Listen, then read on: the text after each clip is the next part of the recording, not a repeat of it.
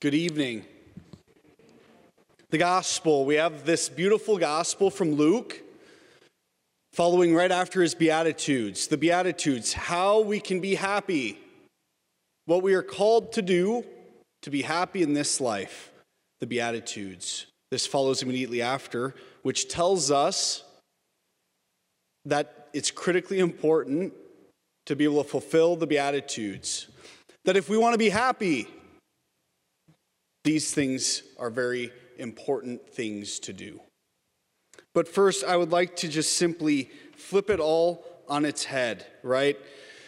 We can hear this gospel as just a bunch of commands that we are unable to fulfill, right? Love your enemies, pray for those who persecute you, etc. All these big statements, be as merciful as God is merciful. But I want all of us to hear this gospel, first and foremost, as our need. What we need most in our life is mercy. What we need most is our enemies to pray for us. What we need most is forgiveness. And so first and foremost, to hear this gospel, not as just things that God commands me to do that I'm unable to do, but first and foremost, it shows my need before God and for each other. After we have that basic need, once we have realized the basic need, this need for mercy, for forgiveness, for prayer, for love, it does become something that we are then called to do as well as Christians, right?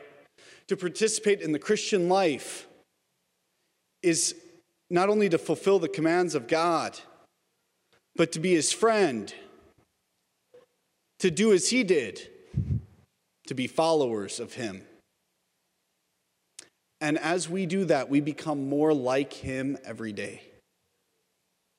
That if we want to be like God, we do this, and God will make himself present in us and to others. I can't help but be reminded of a great line I think that Bishop Kagan has used at the ordinations for priests. What God knows and sees in you, he loves and wants for his church.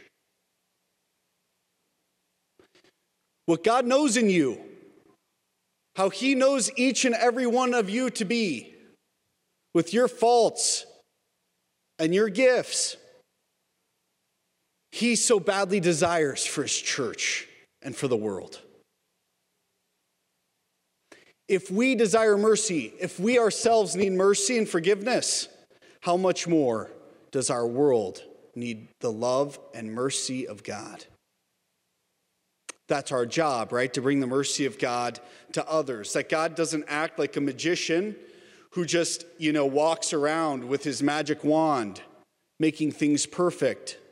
But it takes our work, our participation, to do his plan in our life.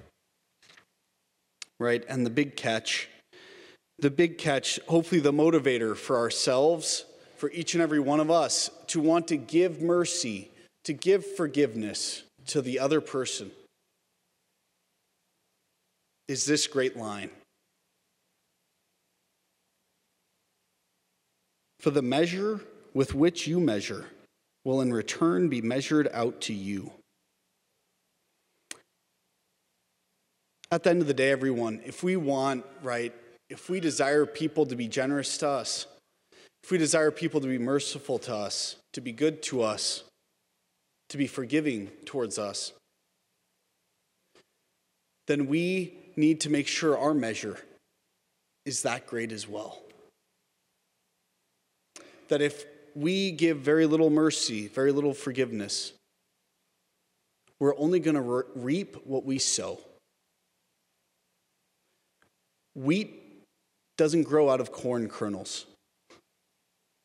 And so if we want to receive mercy, if we want to receive forgiveness, we offer it to others.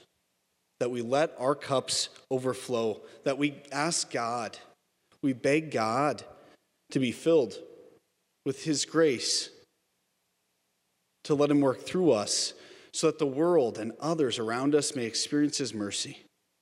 Lord Jesus, we beg you for your mercy and your forgiveness this evening so that we may spread it to others. Give us a full measure that we may fully give your mercy and your forgiveness to those around us.